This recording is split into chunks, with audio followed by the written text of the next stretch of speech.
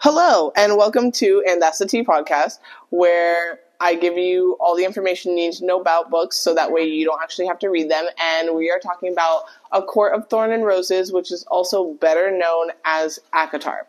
So we're jumping right in with the main character, Feyre, who lives with her two sisters, Nesta and Elaine, as well as their father, who is kind of like a deadbeat dad type of figure, but who actually used to be very rich and was like a merchant. They had a name for him, actually. Some sort of like wealthy merchant guy.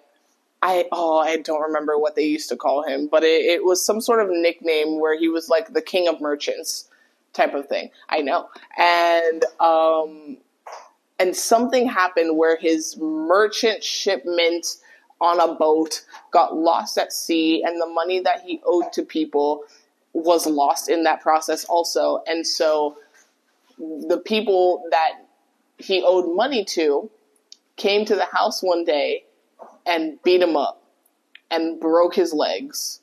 And he didn't know what to do after that. So he just kind of lays around or, like walks and whatever, but just doesn't do much. And so Feyre, as the middle child, for some reason, rather than Nesta, who's the oldest, Feyre grew up not knowing what else to do except for provide for her family, so that way they could all survive. So she was like archer hunter extraordinaire that would go out into the woods and use a bow and arrow to try to kill animals and like skin them and use their meat for food for the rest of the family.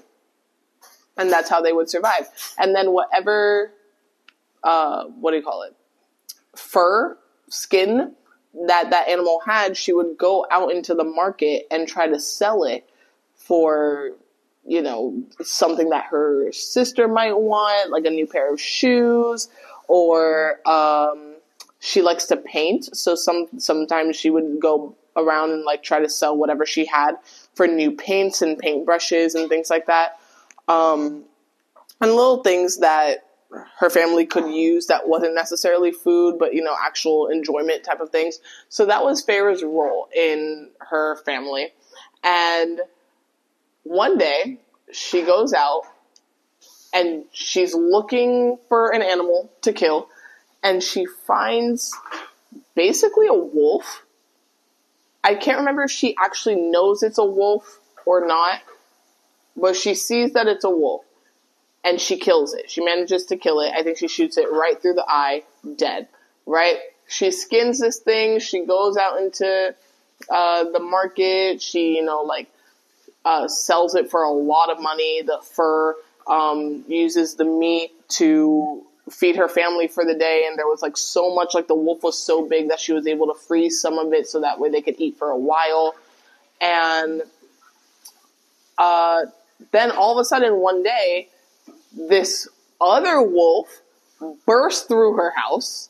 Like, I can only imagine like a sliding side door, whatever that thing is called. I don't think they lived in a house big enough to actually have one of those, or like, well off enough to have one of those, but that's what I imagined. And so it kind of burst through this side door situation, and it's talking to them. Now, wolves obviously don't speak, but apparently the wolves in this world do. And they are also confused because they're human. And why is a wolf talking to them? And he's very mean. And he was like, who killed that one wolf in the forest? And Feyre's like, me. I had to provide for my family. And he was like, well, that wolf was my servant guy. And you now are like owe a life debt to me for killing one of my peoples. So you either get killed or come and live in my country with me. And basically you find out that his country is this place called Prythian, and there's a wall between Prythian and the human world, like a literal physical wall that separates the human world where Feyre and her family live from this magical world of Prythian. So he gives her some like potion of some sort to like knock her out, so that way she doesn't see where Perithian is or how they get there, and takes her there. And when she arrives, she's in this like giant castle, and it's very nice and very lavish, and the food is absolutely fantastic, and she's eating like she's never eaten before, because, you know, she just went from being on the brink of starvation or in constant starvation and like fending for her family to all of a sudden just having food there for her, whatever she wanted to eat. The guy who burst into her house, his name is Tamlin. Yeah, Tamlin, Tamlin. And he has a right-hand man whose name is Lucian. And Lucian is a beautiful red-headed man. But something that's very odd with Tamlin and Lucian, and like Feyre can't see anybody else in this castle, like she can't seem to figure out that anybody else lives there. It turns out other people obviously do live in this castle, it's just that she's human, and they had to kind of give her access into seeing the rest of the world. Like there was some sort of like glimmer over their world, their court, whatever. And so when they gave her access, she could actually see everybody else that was just like working. And when I was like reading this again one day, I realized, I was like, how did everybody else see her and just manage to like walk around her? Because like knowing that she couldn't see them, it's very funny to me. But there's a curse on Tamlin and his court specifically. There's a lot of courts, a lot of sections to the Perinthian universe, the Perinthian world, but Tamlin and his court in the Spring Court, they were cursed at this like, party? Yikes. Let's just call it a party where they all had to like wear masks, like a masquerade kind of party. And the lady who was in charge of this party, her name is Amarantha. Also, again, if I'm butchering names, no idea. But she's mean and she's bad. And she's in charge of this thing. And somehow, Tamlin annoyed this lady so much, I guess, that she decided to put a curse on his entire court. And the mask that they were wearing at this shindig of sorts got stuck to their faces. And they can't remove them, and they are forever wearing masks for the rest of their lives until somebody fulfills some sort of prophecy. That the prophecy basically stated that some girl one day is going that can kill one of them, has the ability to kill one of them, would be the one to lift the curse. Wow, can you imagine? Feyre managed to kill one of them unknowingly. And so that's kind of why Tamlin brought her into his castle, because he was like, oh, wait, that's a girl that I should probably kill for killing one of my people. But the prophecy exists, and she might be the one that can lift this curse. So let me bring her into the castle and try to, like, woo her. But the last time Tamlin ever spoke to a woman was probably in the year 200 BC. Because he is so awkward and does not know how to do a single thing. And Lucian is just laughing at him. As a friend, you have to laugh at your friends. And so Tamlin doesn't know what to do. He gives her, like, her own room. And, you know, she can, like, bathe and shower. And she has, like, a maid servant. And all sorts of things. Like, she's living the lavish life in comparison to what she had. Obviously, she's like, is my family okay? And Tamlin's like, oh yeah, because like I sent for you here, your family can't know where you actually went. They can't know that you went into like enemy territory of Perithian, and that you're just like living there. So there's a fake letter sent to your family that you went and lived off with this distant aunt who's like dying or something, and you had to go take care of her. So you had to leave them to go live with this person, and they're being well taken care of in like a new house with food and all sorts of stuff provided for them. because the lady that you're taking care of is wealthy and keeps giving you money to send back to your family. It's all fake, but that's the story that he creates for her family to not know that she's actually off with the wolves and whatnot in Perinthian. Now, everyone in Perinthian is not a wolf or a werewolf or whatever these people are, shifters of sorts. People in Perinthian just have powers in general. So people in like Lucian and Tamlin are both wolves. Is Lucian even a wolf? I can't remember the last time Lucian turned into a wolf. I think Lucian's a wolf. But then there are people in other courts like the day court, the night court, the summer court. They aren't wolves. They're other things. They have other powers. But right now, all we know is the spring court and those people. And yeah. So Fair is living the good life, right? Basically, she like goes on little hunts with Lucian, tries to get to know Lucian, tries to get to know Tamlin, or tries to get to know Lucian because she doesn't want to get to know Tamlin because that's her captor. But Tamlin's trying to get to know her. He's just really bad at it.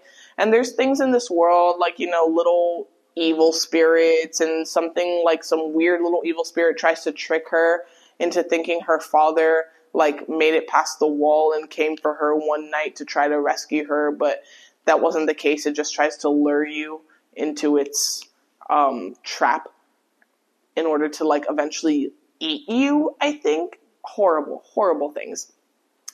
But eventually there is a day where she's having dinner with Lucian and Tamlin, and this guy shows up. And this guy is horrible. This guy is mean. His name is Rhysand, and it took me and my friends forever to figure out how to say that name because I think for the longest time I said Rhysand. And that's incorrect because his nickname is Rhys. So it should only be Rhysand. But anyway, he's horrible. He's actually the worst. He is super sassy. He does not care what Tamlin has to say, but is just like barging into his space type of situation. And I can't even remember what was happening in this interaction. They tried to like hide Feyre away, like tried to glimmer her so that way he didn't know that she was there. He found out anyway, but we're just not a fan. We don't like his attitude. Moving on, there's this knight. Ooh, wow. I can't remember what the knight is called. There's a name. Well, who knows? I'll look it up at some point, I guess. But it's a thing. And it's a fancy thing in their court. I think everybody in Perinthian celebrates this night. But I have no idea what it's called. The name of the thing is called Calanmai. Calanmai. Yeah. I don't know. Let's pretend it's Mai, like M-A-I, for May, because it's on May 1st, but it's Calanmai, which is probably the only strange name you would find in this weird country. And I forgot to mention that because not all of these things are wolves and whatever, they all have their own powers. I don't know how I forgot to mention that they're all fairies, as in Faeries, fairies. And the better term for them would be called fae, because if you say fairies, it just kind of feels like Tinkerbell, and that they would have wings and fluttering around, and that's severely not the case. So they're fae. It just means that they have magical powers and most likely have pointy ears, and that's it. So, moving on from there, there's this knight called Calanmai, which is like this huge, big party-like thing. I imagine like a gigantic bonfire and sort of situation, but also a very weird ritual where Tamlin, who happens to be the High Lord of the Spring Court, he has to like woo, embed, I don't know what the right terminology would be for this, a woman or several. I'm not sure, but he has to get freaky, and it's just part of the night. And Feyre is not allowed to go to this night. And they don't tell her why. They don't tell her that Tamlin's supposed to, like, get freaky. They're just like, you're not allowed to go. And she's like, that's dumb. Why are men telling me what to do? So she goes. And everybody is weird on that night. Everybody she runs into, they're all drunk off of some fairy wine and acting like fools. And at some point, these two fae, like, find her and they're like, ooh, who are you? We heard that some human girl was around here, blah, blah, blah, blah. And then somebody comes and saves her and is like, oh, I've been looking for you. Oh my goodness. It's the best line ever. Because it's Rhysand, the guy that we hate. But it's beautiful. Because he comes and saves her and was just like, oh, I've been looking for you. Like, you know when you just want to get out of a bad situation? And some stranger is like, oh, you know, my girlfriend over there, why are you talking to my girlfriend? Even though you don't know who this person is, but they're just trying to get you out of a bad situation with some other man type of thing. You know, that kind of thing. And you're just like so grateful for this stranger.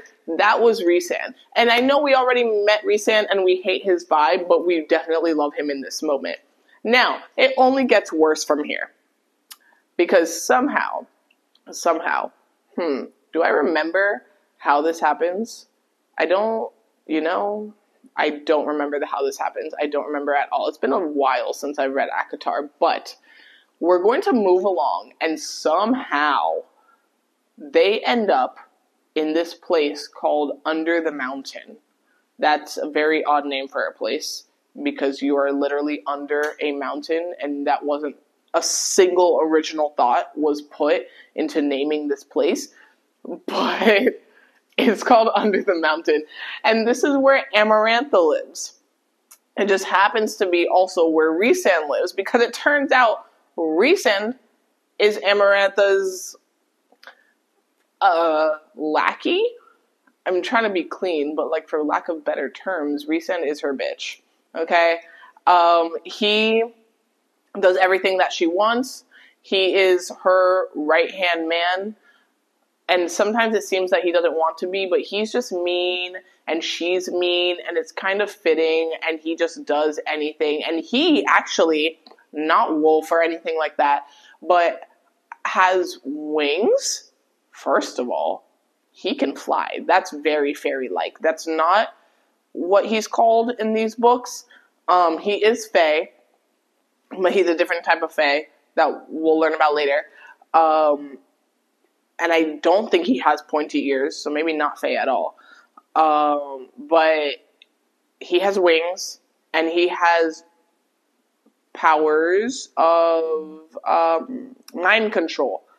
Mind control and compelling you to want to do something in your mind. And I think he can talk to you in your mind. Ooh. Yikes. He might only be able to talk to Feyre, to be honest. And there's a reason for that, but we're not going to get into it.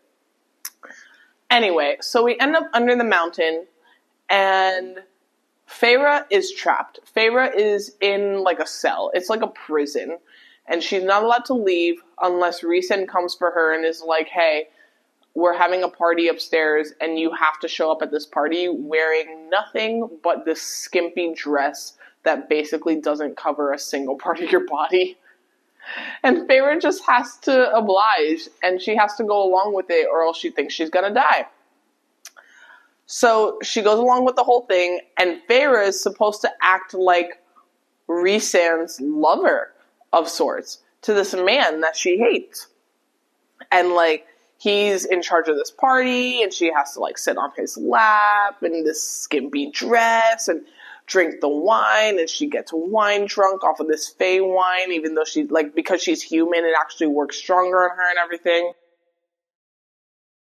So she's drunk off of fairy wine, going crazy, basically doesn't remember the night and doesn't know what she was acting like, but she had to do whatever Rhysand said, so she was kind of embarrassing herself, just because Rhysand had to tell her to do things, and she was drunk, so she did them anyway.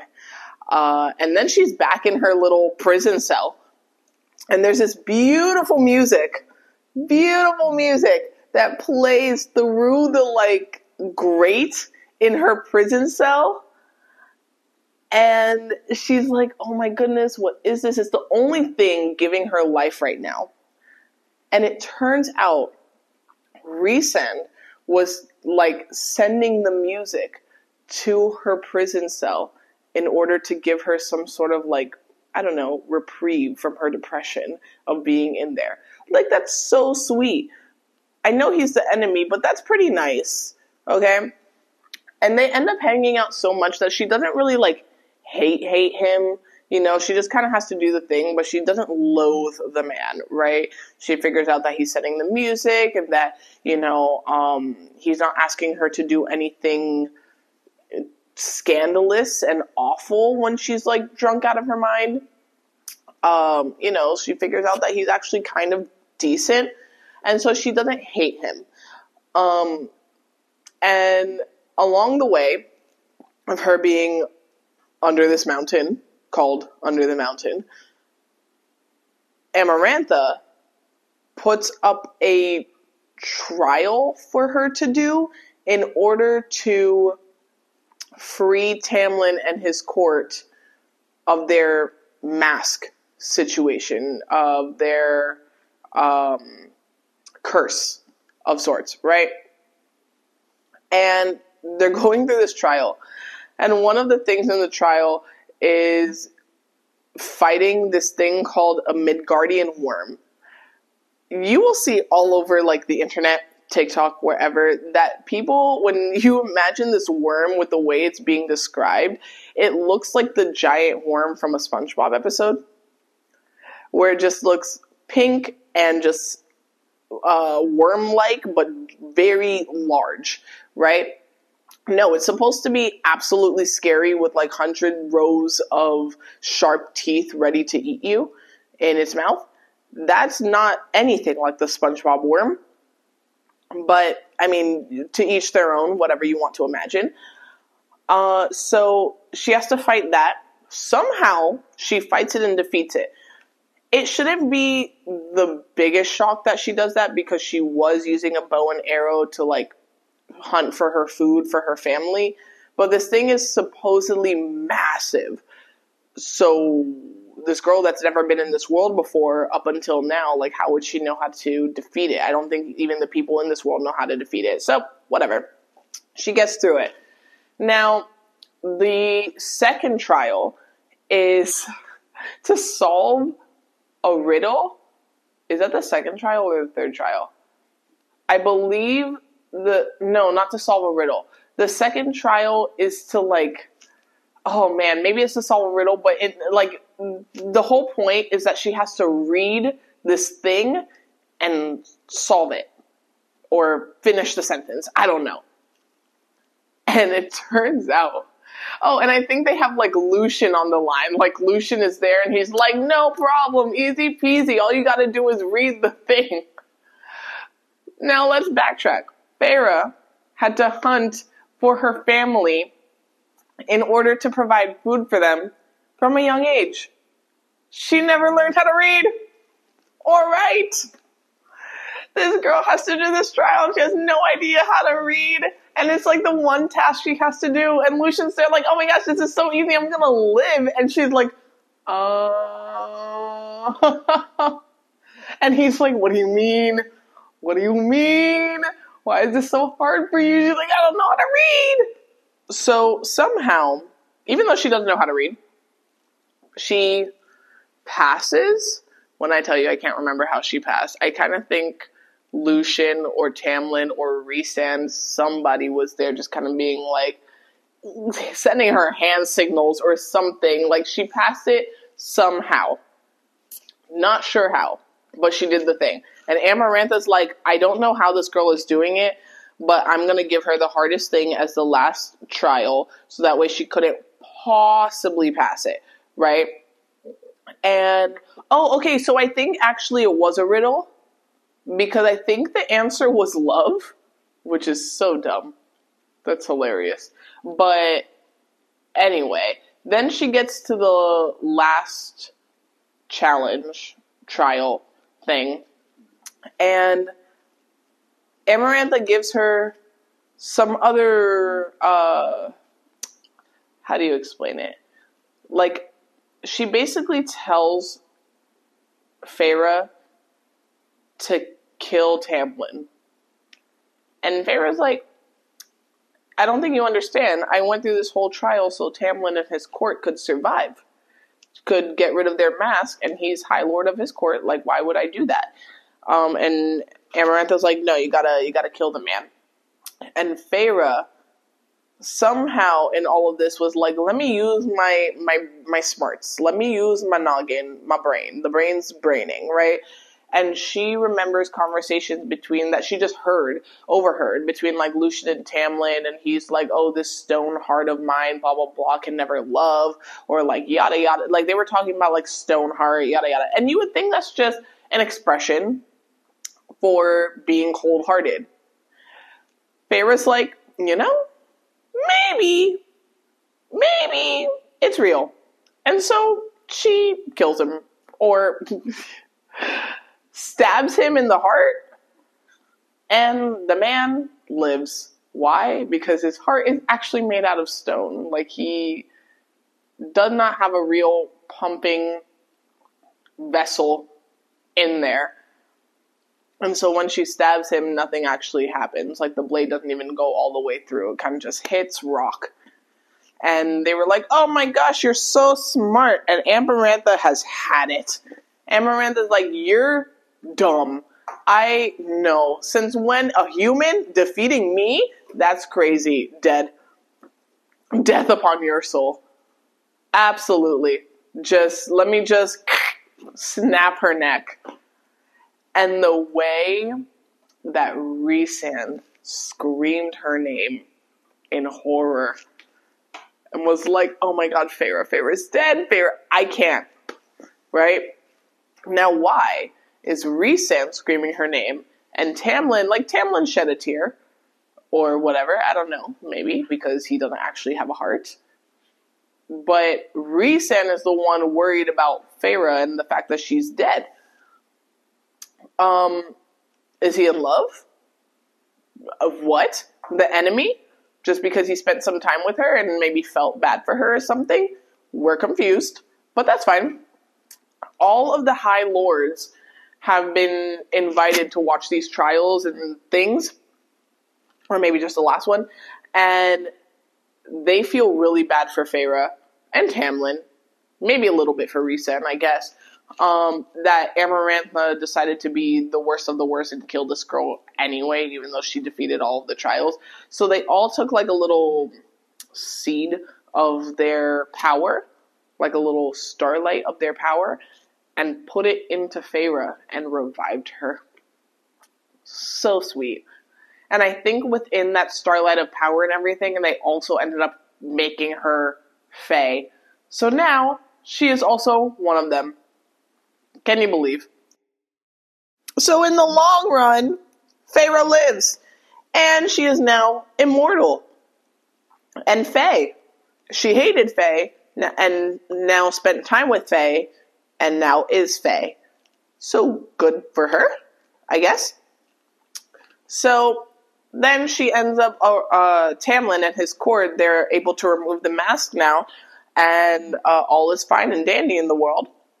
And she's like, ooh, this man is actually kind of handsome. And she goes back home with him.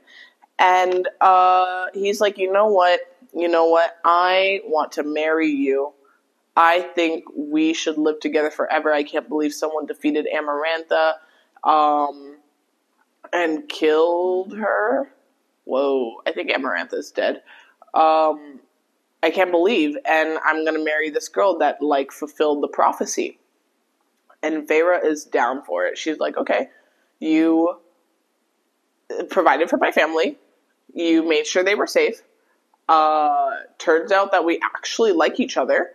And we, have done the shebang-a-lang once or twice.